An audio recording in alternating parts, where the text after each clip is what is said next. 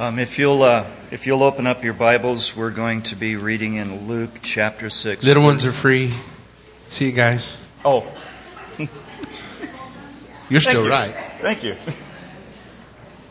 So, Luke chapter 6, verses 1 through 11. Now it happened on the second Sabbath, after the first, that he went through the grain fields. And his disciples plucked up the heads of grain and ate them, rubbing them in their hands. And some of the Pharisees said to them, "Why are you doing what is not lawful to do on the Sabbath?" But Jesus answering them said, "Have you not read this, what David did when he was hungry, he and those who were with him, how he went into the house of God, took and ate the showbread, and also gave some of those with him, which is not lawful for any but the priest to eat? And he said to them, the Son of Man is also the Lord of the Sabbath." Now it happened on another Sabbath also that he entered the synagogue and taught. And a man was there whose right hand was withered. So the scribes and the Pharisees watched him closely, whether he would heal on the Sabbath, that they might find an accusation against him. But he knew their thoughts and said to the man who had the withered hand, "Arise and stand here." And he arose and stood. Then Jesus said to them, "I will ask you one thing. Is it lawful on the Sabbath to do good or to do evil, to save a life or to destroy?" And when he had looked around at them, he said to the man, "Stretch out your hand." And he did so, and his hand was restored as whole as the other. But they were filled with rage and discussed with one another what they might do to Jesus. Let's pray. Father God, we thank you for this day. We thank you for the opportunity to come and worship you. We thank you for you placing the desire on our heart to come to this house of worship. Please bless Jackie that you may give him the words that we may understand. We say these things in your blessed name. Amen.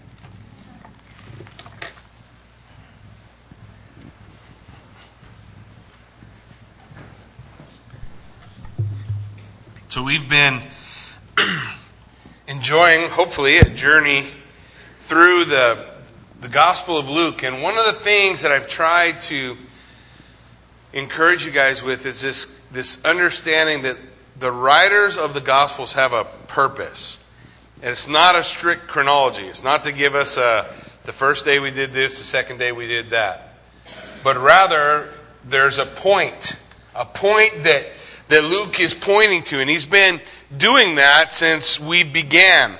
And as we come to this section, we notice that there are two Sabbath stories put together. And you remember last week we talked about the concept that Jesus, the gospel, was something for new. And it was in opposition to the old. Remember the old wineskins and the new wineskins idea. And the old wineskin was this idea that we have a tendency, I don't know if you guys do, I know I do, I have a tendency to get a little crusty in my ways, a little bit hard, unpliable, like it should always be like this. And that was the struggle that they were having, because in the Old Testament, I don't want you to lose sight of the reality that in the Old Testament, God promised a new covenant. They were living under the old covenant. In the old covenant, God had said, now listen, there's a new covenant coming. Now with the old covenant, there came a series of writings. What do we call those? The Old Testament, right? The Old Testament, which told us about the Old Covenant. But there's a new covenant coming, meaning there would be another set of writings, which would be called what?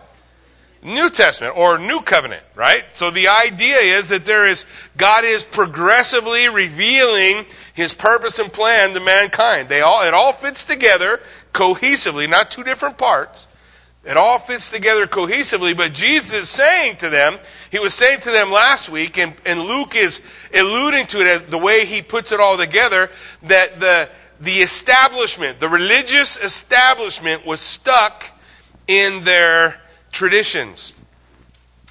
And yes. And as they're stuck in their traditions, as they're caught up in that idea, the Scripture lays out for us this concept that we want to recognize that God is doing something more, greater. He's getting outside of our box. Anybody else have a box they live in?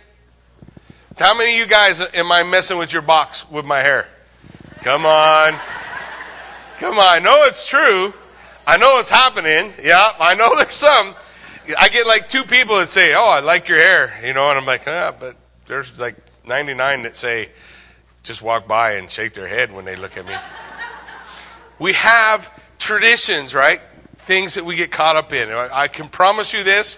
I will always be messing with your box.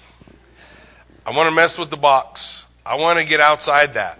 I want to get outside of our conceptions. I want to get outside of our ideas. I want to push the boundaries of our prejudices so that we are able to open up our eyes and recognize, you know what? God's bigger than those things. See, that's where these guys are stuck. These guys are stuck in, you can't do it that way. They're stuck in that. They're stuck in this is not how we do things. And we've talked about this idea that Jesus is the Word of God, right? Everybody understands? Jesus is the Word of God, and when He comes and teaches, what do they say? Man, you speak as one having authority. Why do they say that? Because the Word of God is telling them about the Word of God. And all of a sudden, it's blowing their minds. It's just outside.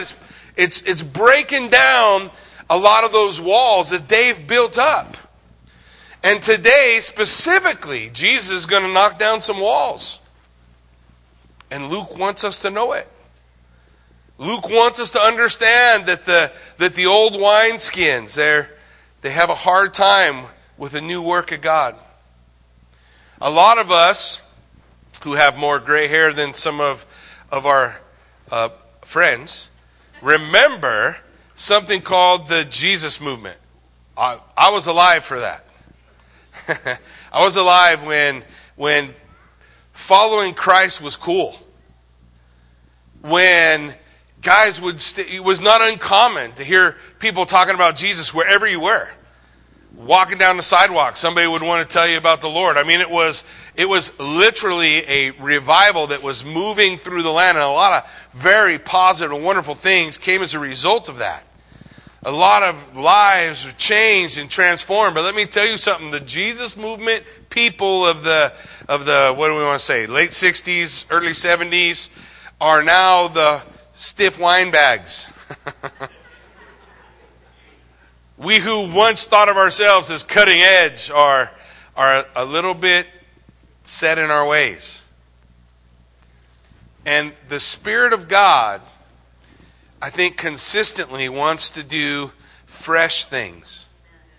Not just fresh for fresh sake or wild for wild sake, but just to keep us pliable.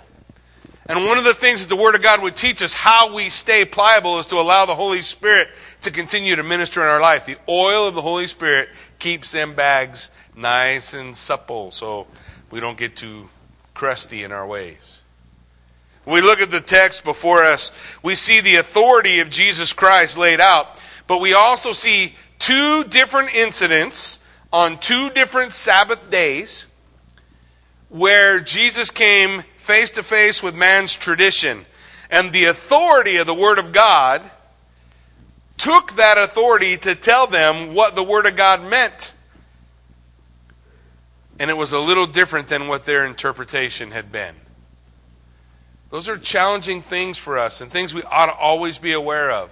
If you look at the first 3 chapters in the book of Revelation, in those chapters, you're going to see 7 letters to 7 churches, and every one of those churches thought about themselves differently than how God thought about them. Now, the reason that's important is because we have a tendency either to be too hard or too soft on ourselves. And we see both examples in Revelation in the 7 letters to the 7 churches. We want to allow the Word of God to have that rightful place in our life to remember, He's the potter and we're what? Yeah. The clay don't get to pick nothing, right? The clay just lays there and lets God do His thing. Hey, I'm going to make something great. I'm going to make something useful. I'm going to make something that'll bless the body of Christ. And so we trust ourselves into his hand and allow him to have that sway in our life. But sometimes we have our own ideas, our own concepts. And then the clay's getting hard and God can't work with it. So what do you do with that kind of clay? Well, you can put a bunch of water on it and smash it into little pieces and make it supple again. Anybody ever felt like that's happened in their life before? To make that clay workable. And the good news is, God as our potter is endlessly patient. He will keep working it. You can make that last as long as you want. I suggest laying on the table and saying, have your way, Lord. But that's kind of the battle you see happening in the ministry of Christ in the gospel. Here's what it says. Let's look at it. On the Sabbath, he was going through the grain fields. And his disciples plucked and ate some heads of grain, rubbing them in their hands. But some of the Pharisees said, why are you doing what is not lawful to do on the Sabbath? So they're walking through the field. They reach over, they're hungry, they pop a couple of heads of grain off of the wheat, and they shuck it in their hands and pop some in their mouth, and the Pharisees are right there. Hey, that's not okay. You can't do that. Well, why would the Pharisees say that? The Babylonian Talmud gives us some direction. The Babylonian Talmud was like an interpretation of the Old Testament. Here's what they said. The principal acts of labor that are prohibited on the Sabbath are 40 less 1. That means there's 39. Sowing, plowing, reaping, binding into sheaves, threshing, winnowing, fruit cleaning, grinding, sifting, kneading, baking, wool shearing, bleaching, combing, dyeing, spinning, warping, making 2 spindle trees, weaving 2 threads, separating 2 threads in the warp, tying a knot, untying a knot, sewing on or with 2 stitches, tearing in order to sew together with 2 stitches, hunting deer, slaughtering the same, skinning them, salting them, preparing the hide, scraping the hair off, cutting it, writing 2 single letters or characters, erasing in order to write 2 characters, building, demolishing in order to rebuild, kindling, extinguishing a fire, hammering, transferring from one place to another. These are the principal acts of labor, 40 less 1. That was their interpretation of what the Bible said. Okay, let's take a look at what the Bible said. Here's what the Bible said. Remember the Sabbath day to keep it holy. 6 days you shall labor and do all your work. But the 7th day is a Sabbath to the Lord your God. On it you shall not do any work. You or your son or your daughter, your male servant, your female servant, or your livestock, the sojourner who is within your gates. For in 6 days the Lord made heaven and earth, and the sea and all that is in them, and rested on the 7th day. Therefore the Lord blessed the Sabbath day and made it holy. So the Word of God said, gave this command. Remember the Sabbath day to keep it holy. And man came up with 39 rules of how to do that. And in accordance with those 39 rules, the disciples are breaking their rules. They're breaking their traditions taught as the commandments of God. But you see, Deuteronomy 23:25, listen to what it says. It says, if you go into your neighbor's standing grain, you may pluck the ears with your hand, but you cannot put a sickle to your neighbor's standing grain. So if you were walking through a field and you wanted to pluck a head, it was okay. Walk through a field, pluck a head of grain. The concept of the Sabbath throughout Scripture was this idea of being free. And what they had done with this idea of being free was put a bunch of rules on it so that it no longer feels free. I gotta have a degree to look up all the rules. Well, I can't untie a knot, can't tie a knot. My shoe's untied. Well, you gotta walk around with untied shoes. Because if you tie your shoes, that's work. No, if you tie your shoes, that's smart. Has nothing to do with work. Is that what God intended when He said, Remember the Sabbath day to keep it holy. Was his intent that you not tie knots? Was his intent that you not take a needle and thread and sew a button on if a button came off your shirt? What was the purpose? What was the point? What was the plan? We're going to get to that as we look at it. But Jesus is going to describe this for us. In Exodus 31, verse 14 and 15, it says, "You shall keep the Sabbath because it is holy for you. Everyone who profanes it will be put to death. Whoever does any work on it, that soul will be cut off from among his people. 6 days shall work be done, but the seventh day is the Sabbath, a solemn rest, holy unto the Lord. Whoever does any work on the Sabbath will be put to death." So God was serious about it, right? Remember the Sabbath, to keep it holy. Do no work on that day. Do no work on that day. Set that day aside. In Exodus 16:22, he tells us on the 6th day, "Gather twice as much bread, 2 omers each." And when all the leaders of the congregation came and told Moses, the idea in Exodus 16:22, you planned ahead. Why are the Pharisees mad? The disciples didn't plan ahead. They should have had their lunch made the day before. And they brought their sack lunch through. They wouldn't have needed to grab anything off, wouldn't have needed to work. They should have planned ahead. So this was their point. The Pharisaic interpretation was simple. Reaping is plucking the ears. Threshing is holding it in your hands, working it in your hands to get to the grain. Winnowing was throwing away the husk. And eating meant that you did not prepare it the day before. You have broken our laws. So Jesus responds. The Word of God, describing to us the Word of God. This is what he said. He answered them, "Have you not read what David did when he was hungry?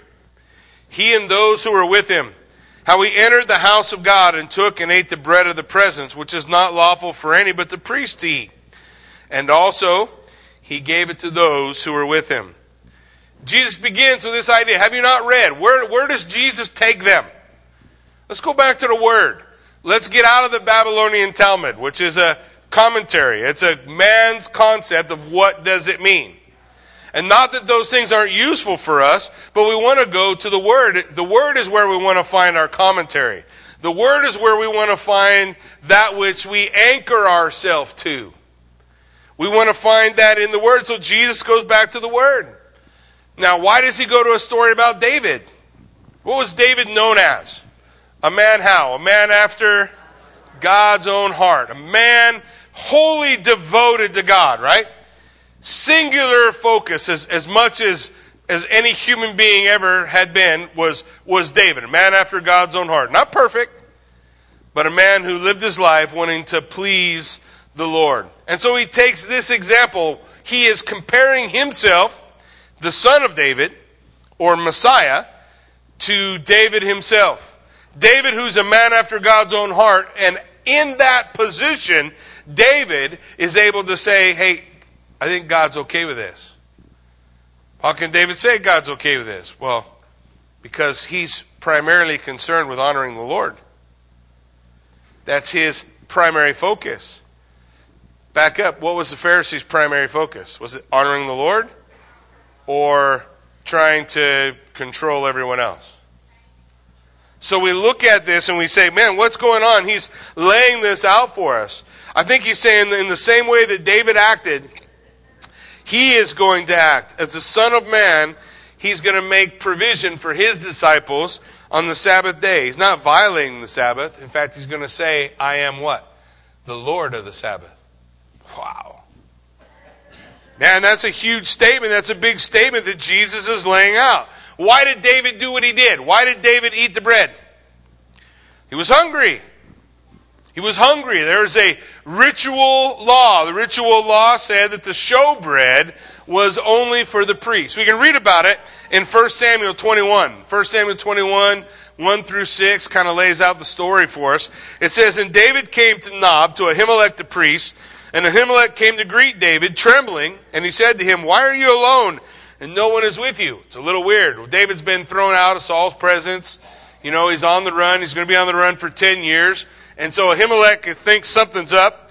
David said to Ahimelech, The king has charged me with a matter, and said to me, Let no one know anything of the matter which I send you, and with which I have charged you. I made an appointment with the young men to such and such a place. Now then, what do you have on hand? Give me 5 loaves of bread, or whatever is here. And the priest said, I have no common bread on hand, but there is holy bread, if the young men have kept themselves from women. So David answered, truly women have been kept from us as always when I go on an expedition. The vessels of the young men are holy, even when it is an ordinary journey. How much more today will their vessels be holy? So the priest gave him the holy bread. For there was no bread there but the bread of the presence, which is removed from before the Lord to be replaced by hot bread on the day that it is taken away. So there are 12 loaves every day made and put inside the tabernacle. Inside the tabernacle, it's called the showbread, or the bread of his presence. It speaks of the Lord's ability to provide for his people. 12 loaves for each of the 12 tribes of Israel are placed in there, and they spend that day that they're initially made in the temple. The next morning, 12 more loaves are made. Those 12 loaves are taken out. They become food for the priests. 12 new loaves are placed in. So what you have here is the moment in which the 12 loaves have been taken out, 12 new have been put in.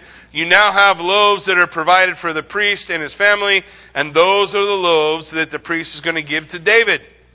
David's going to eat it, but the Word of God says, hey, that's for the priests. It's not for just common man. Specifically, that's supposed to go to the priest and only the priest. In fact, we can read it in Matthew 12. We see this same story. Matthew 12, 4 and 5, it says, remember how he entered the house of God and ate the bread of the presence, which is not lawful for him to eat, nor for those who were with him, but only for the priests? Have you not read the law, how the Sabbath, the priests in the temple profane the law? So, in Matthew, Jesus goes on. In Luke, he's just focusing on the concept of the authority of Jesus. But in Matthew, he goes on to say, don't the priests profane the Sabbath? Well, who's giving sacrifices on the Sabbath day? Don't they give sacrifice every day? Yeah, you don't take a day off of sacrifice. So the priests are going to be doing it. Well, wait a minute. Well, you guys remember a story about Jericho? The walls of Jericho? No? You remember that they go in and they're going to fight this battle? How many days did they go around that wall? 7 days. So I don't care what day you start on, one of them 7 days was what? Sabbath. Were they working that day? At least according to the Babylonian Talmud, right? In fact, in reality, on the Sabbath day, they did double.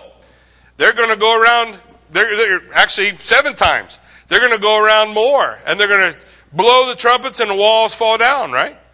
God's going to give the victory in the Sabbath day. And so we look at these things and we say, is God's word broken? Why did God say this on one hand and yet he does this on the other?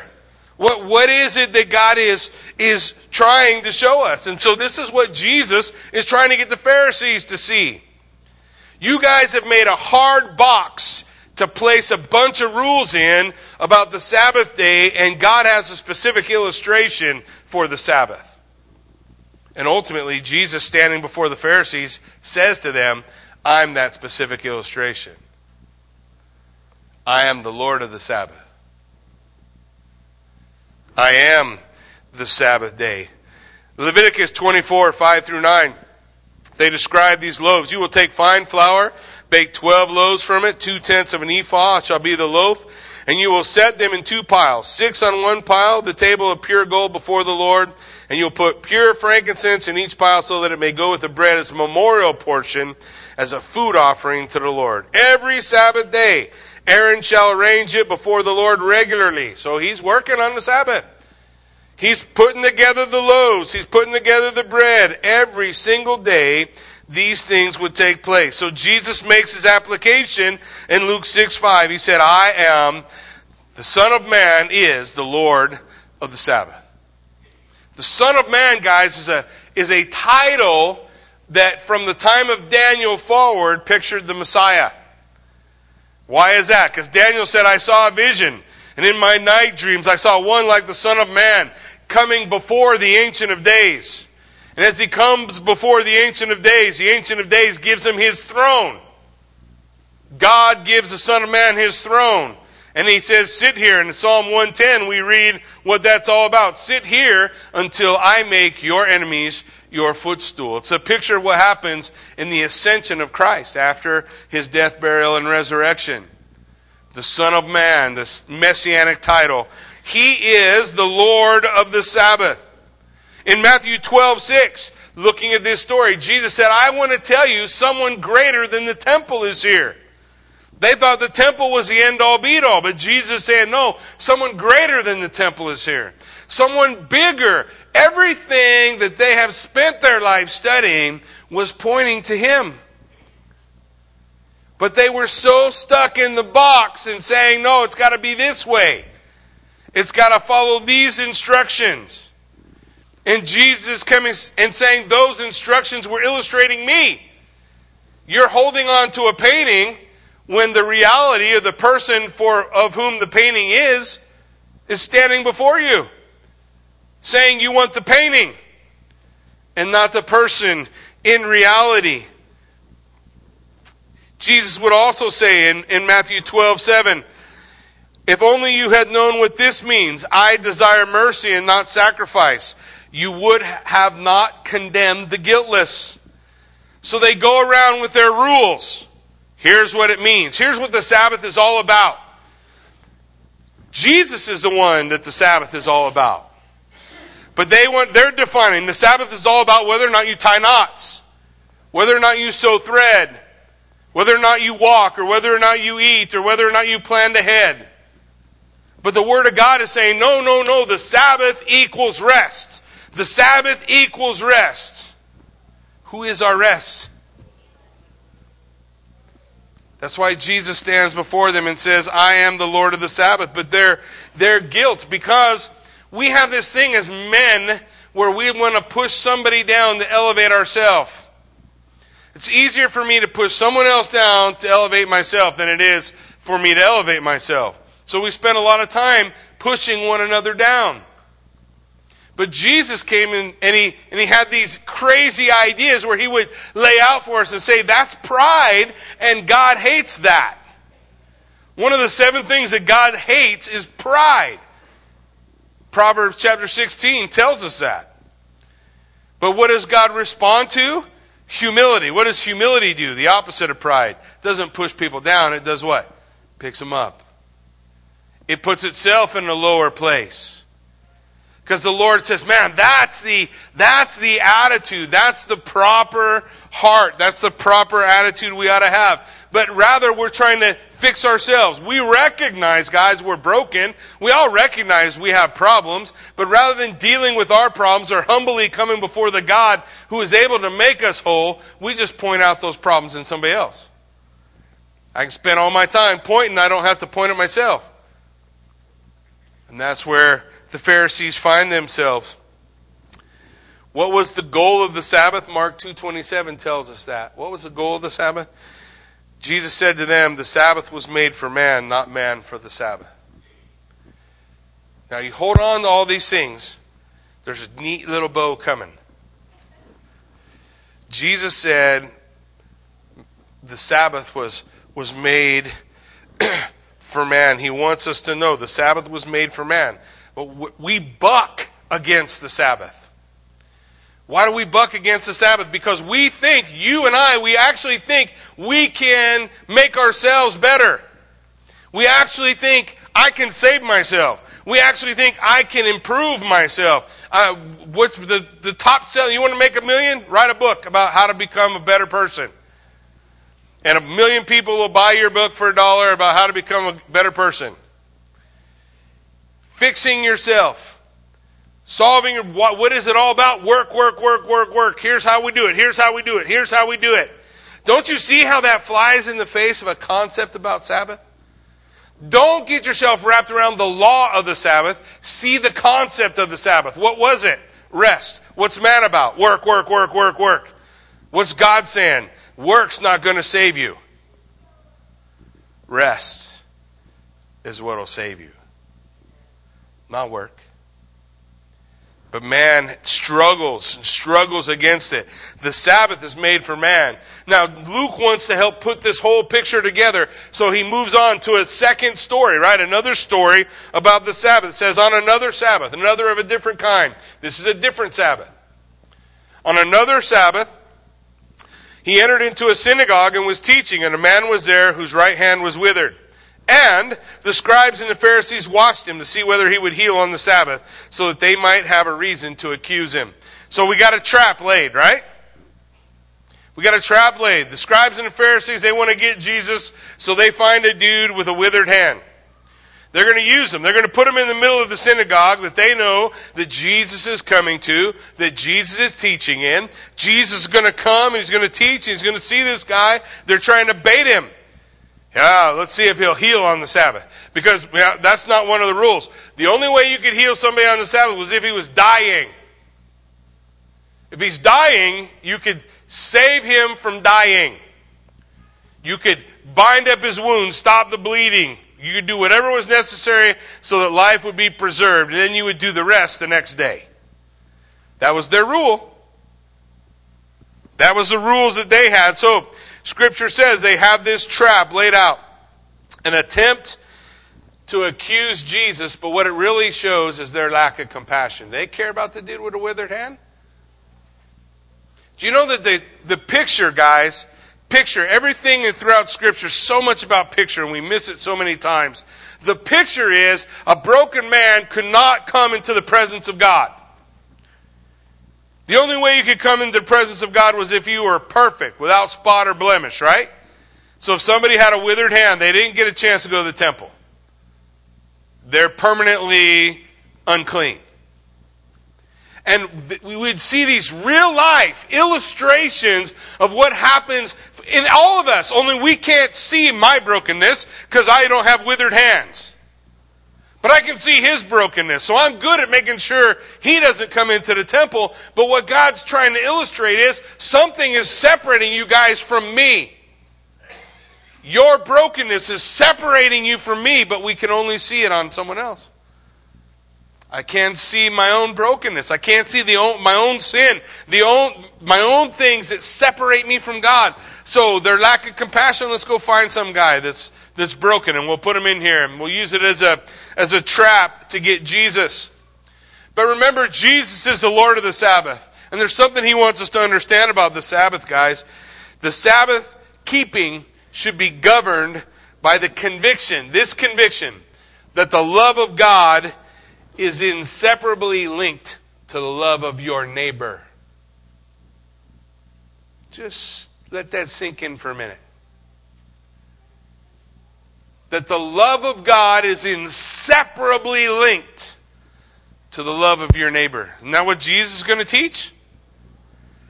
Jesus is going to establish these things. He wants them to comprehend and understand this is important. God wants us to honor our neighbor. Therefore, if you dishonor your neighbor on the Sabbath day, how do you think you're keeping it?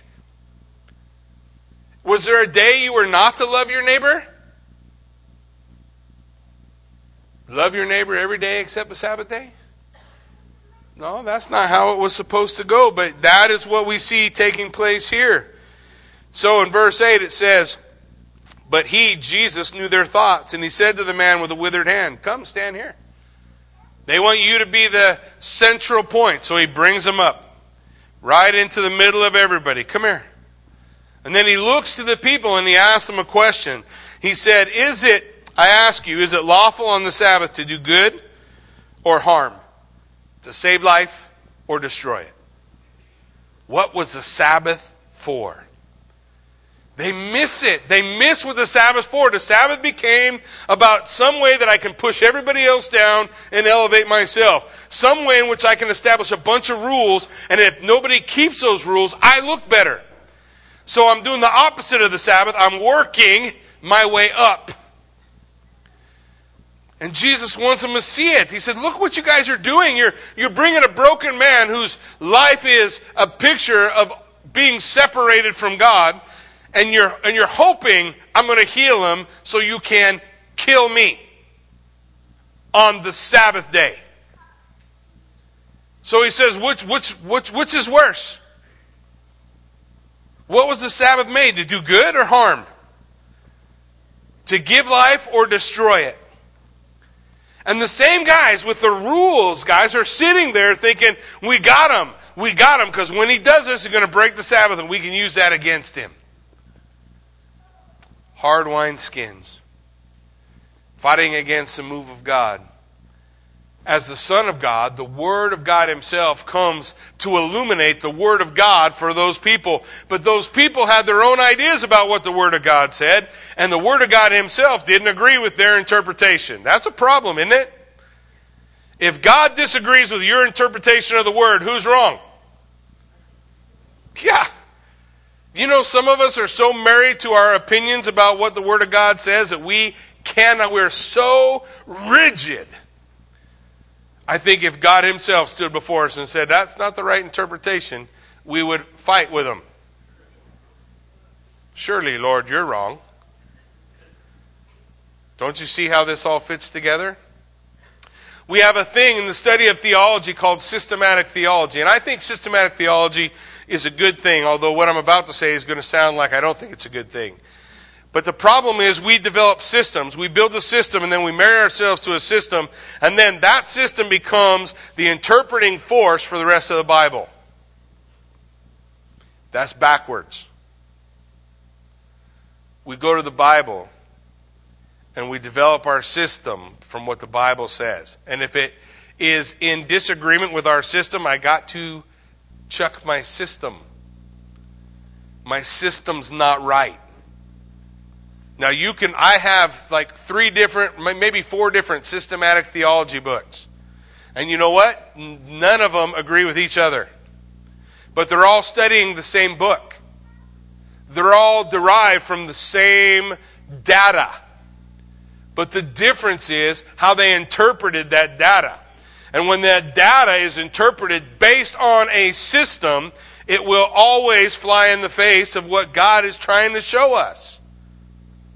It's not the system, it's the Word. It's not the system, it's the Word. What does the Word say? My system must fit the Word, not the other way around. The Word of God has precedence and the purpose and point of the Word of God. Now, you and I, we can sit here and we can argue about what was the purpose of the Sabbath, but if we'll pay attention to what Jesus is doing and saying, He's going to tell us. He's going to tell us what it's about, what it's for, what its purpose is. So Jesus lays out this answer to them. Which shall you do? Good or harm? Save life or destroy it?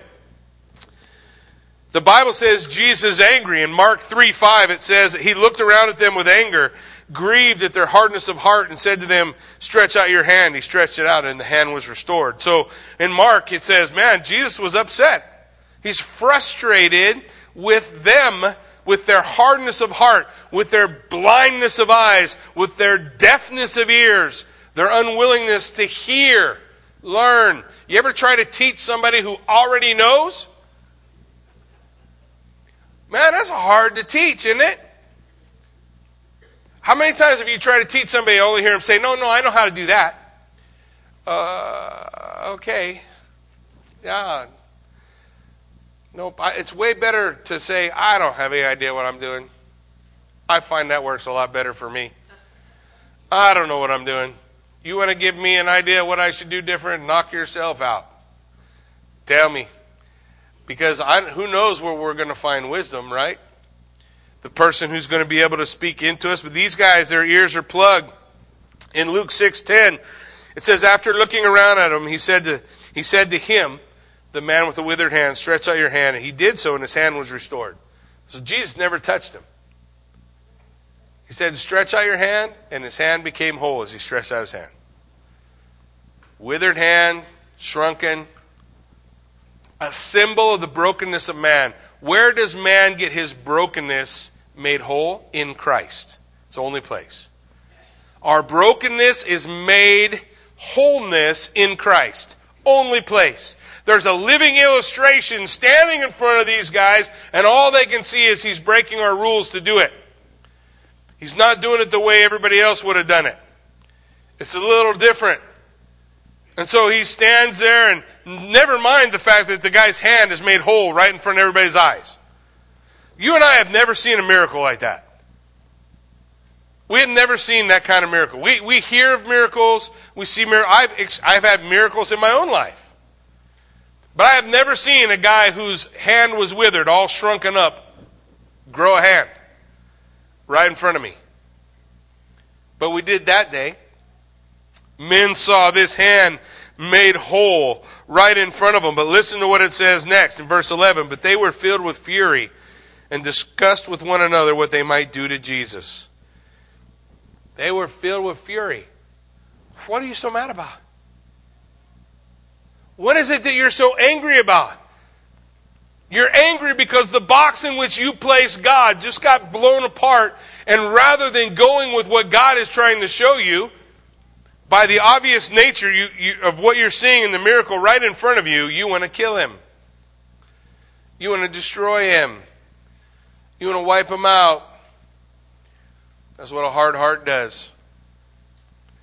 Man, we got to fight against hard hearts. Hard hearts choose to be blind. Matthew 12:14, the Pharisees went out, conspired against him, how to destroy him. They want to kill him. Mark 3:6, the Pharisees went out immediately, how to counsel with the Herodians about how to destroy him. Immediately. Want to destroy him. Want to wipe him out. Why? Because our picture, our plan, our systematic just got destroyed by the Word of God. Teaching the Word of God. Well then, what's it all about? What was the Sabbath for? What is the illustration that God wants us to glean? Take a little journey with me. 3 lessons I think we can learn from this text. The first one is we ought to be careful about legalism. Be careful about legalism, building our system and trying to force everything to fit within it. This is what it says in Colossians chapter 2, verse 16. Therefore, let no one pass judgment on you in questions of food and drink, or with regard to a festival, or a new moon, or a Sabbath. These are a shadow of the things to come. The substance, the reality of these things, belongs to Christ. So let no one disqualify you, insisting on asceticism, or the worship of angels, going on in detail about visions, puffed up without reason by his sensuous mind, but not holding fast to the head. What's the head? Christ. From whom the whole body is nourished and knit together through its joints and ligaments, and grows with a growth that is from God. If with Christ you died to the elemental spirits of the world, why, as if you were still alive in the world, do you submit to regulations? Do not handle, do not taste, do not touch. All referring to things that perish as they are used, according to human precepts and teachings. These have indeed an appearance of wisdom, promoting self-made religion and asceticism and severity to the body, but they are of no value in stopping the indulgence of the flesh. What's he saying? Paul's saying it looks good following all these rules. All these rules that we develop, that we make, and we put in our little system and say, this is what being a Christian is all about. It looks like this. You do this, you don't do that. You do this, you don't do that. You do this, you don't do that. There you go. There's our rules. We put our box together. And Paul says, hey, that looks good, and it works for self-indulged religion. It makes you feel good about yourself because the list of do's and don'ts that have been put together, but it is of no value with the indulgence of the flesh. It is of no value of saving you from your sin. There's only one thing that can save you from your sin. What's that? Yeah, Jesus Christ. I got to be in Christ. I got to be in Him.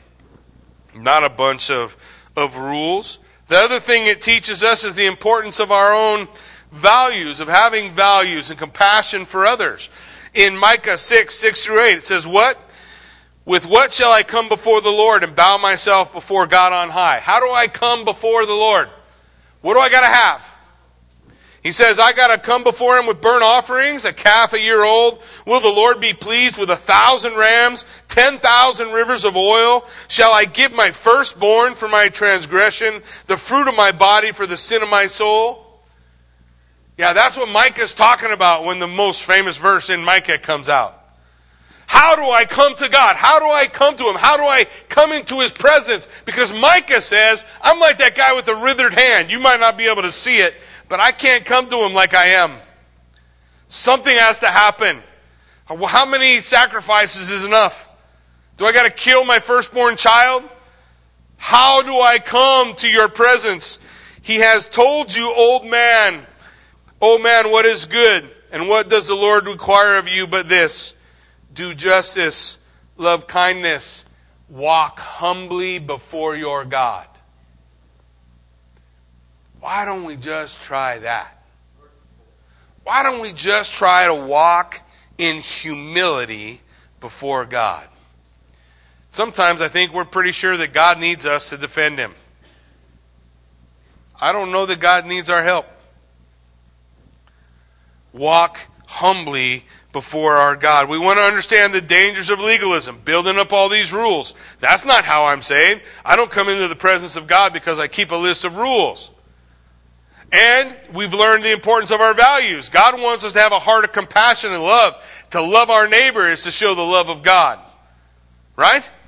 Not to hate our neighbor, not to try to decide who should live and who should die. We want to walk in justice and kindness and most importantly, in humility before God. The third thing we learned, what was the purpose of the Sabbath? What was Sabbath's illustration? What is He showing us? Hebrews 4, 1 through 11. Therefore, while the promise of entering His rest still stands, let us fear lest any of you should seem to have failed to reach it. For good news came to us just as to them, but the message they heard did not benefit them because they were not united by faith with those who listen. For we who have believed enter the rest, as He has said, I swore in my wrath they shall not enter my rest. So he's talking about in Hebrews chapter 4, the Old Testament, the nation of Israel was to enter into their rest, the promised land. Promised land, picture of rest. But they wouldn't enter in because they didn't believe God would be with them. So they said, we're afraid, we don't want to go in, we don't trust you, God. So for 40 years they wandered in the wilderness. They never entered into that rest. And then the writer of Hebrews says, but there's a rest for you. They wouldn't enter in because they didn't believe. But there's a rest for you. Every time you see that word rest, I want you to think Sabbath. There's a Sabbath for you. What was the Sabbath? Rest. There's a Sabbath for you. There's a Sabbath that saves. There's a Sabbath that means the end of all work. There's a Sabbath that means we're going to be okay. We want to enter into that Sabbath. He says, although His works were finished from the foundation of the world, for He has somewhere spoken of the seventh day. God rested on the seventh day from His work. Did God truly stop working on the seventh day? The Bible says the whole universe is held together by Him. So can He take a day off from that? If He takes a day off, what happens? Yeah, right? Boom, it seems to work for me. What did He take a day off of? He took a day off of creation. He stopped creating. There's a creation rest. There's a rest of the promise of the land. He's going to describe this for us. Again in this passage he said, they shall not enter my rest. Since therefore it remains for some to enter, and those who formerly received the good news failed to enter because of disobedience, again He appoints a certain day, today, saying through David, this is from the Psalms. David wrote this in the Psalms. He said, today, if you hear His voice, do not harden your hearts. For if Joshua had given them rest, then David wouldn't have spoken of another one. If Joshua was the rest, what is Joshua in the land? Going into the land finally. It's a picture of what? Entering in through faith into His rest. Was it the final rest? It's not the final rest, because if it was, David in the Psalms wouldn't have said, hey, today, don't harden your heart so you can enter into rest. If the rest was with Joshua, then David wouldn't have talked about a rest. And if the rest was the rest David was talking about, Jesus wouldn't have talked about it. But when Jesus stood before those men and he said, I am the Lord of the Sabbath, he is saying, I am your Sabbath rest. It's not about performance on a day, it's about entering into Christ. Are you in Christ? If you are in Christ, then you are in the Sabbath rest. Anyone who enters into Christ has ceased from his works. Your works didn't get you there, did they? What got you there? Your faith. You believed. The illustration earlier, right? The illustration of entering into the land. They believed that God would be with them. You put your faith and trust in Jesus Christ and you enter into rest. Jesus said,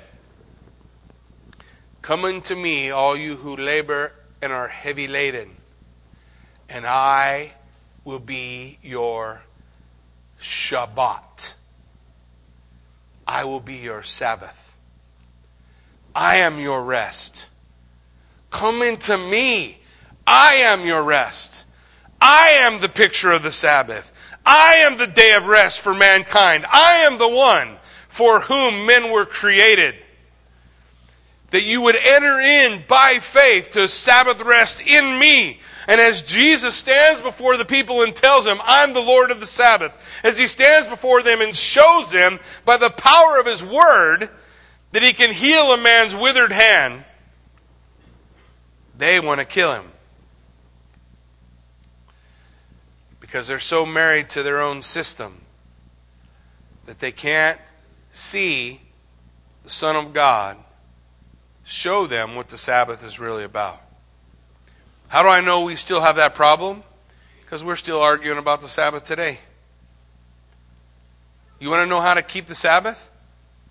Be a believer in Jesus Christ, and you keep the Sabbath because you are in the Sabbath rest.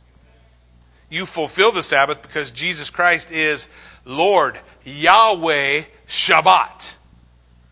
He is God our peace. God our healer. God our rest. That's why the Bible says we've ceased from our work. There's nothing you can do if you're in Jesus, who is our Sabbath rest. If you are in Jesus, then you have rested from all your work because God did it. And you by faith are entering in. You're following the examples of those of the Old Testament. You're seeing the pieces of the Old Covenant and the New come together. You haven't built yourself such a rigid box, a rigid system, that if God himself stood before you and said you were wrong, you couldn't see it. Come unto me, all you who labor and are heavy laden, and I will give you rest. Take my yoke upon you and learn from me, for I am gentle and lowly in heart. I am the humble king, and you will find rest. That's how you fulfill the Sabbath. You believe in Jesus Christ as your Lord and Savior. That's how you keep the Sabbath. That's what the Sabbath was all about. Amen? Why don't you stand with me and let's pray.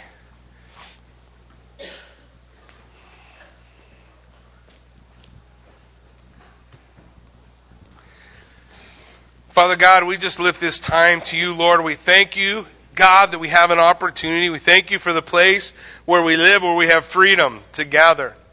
Lord, we thank you that we can be in this place and we can celebrate the death, burial, and resurrection of our Lord Jesus, who, by the shedding of blood and by the breaking or the tearing of his flesh, he has provided a way for me.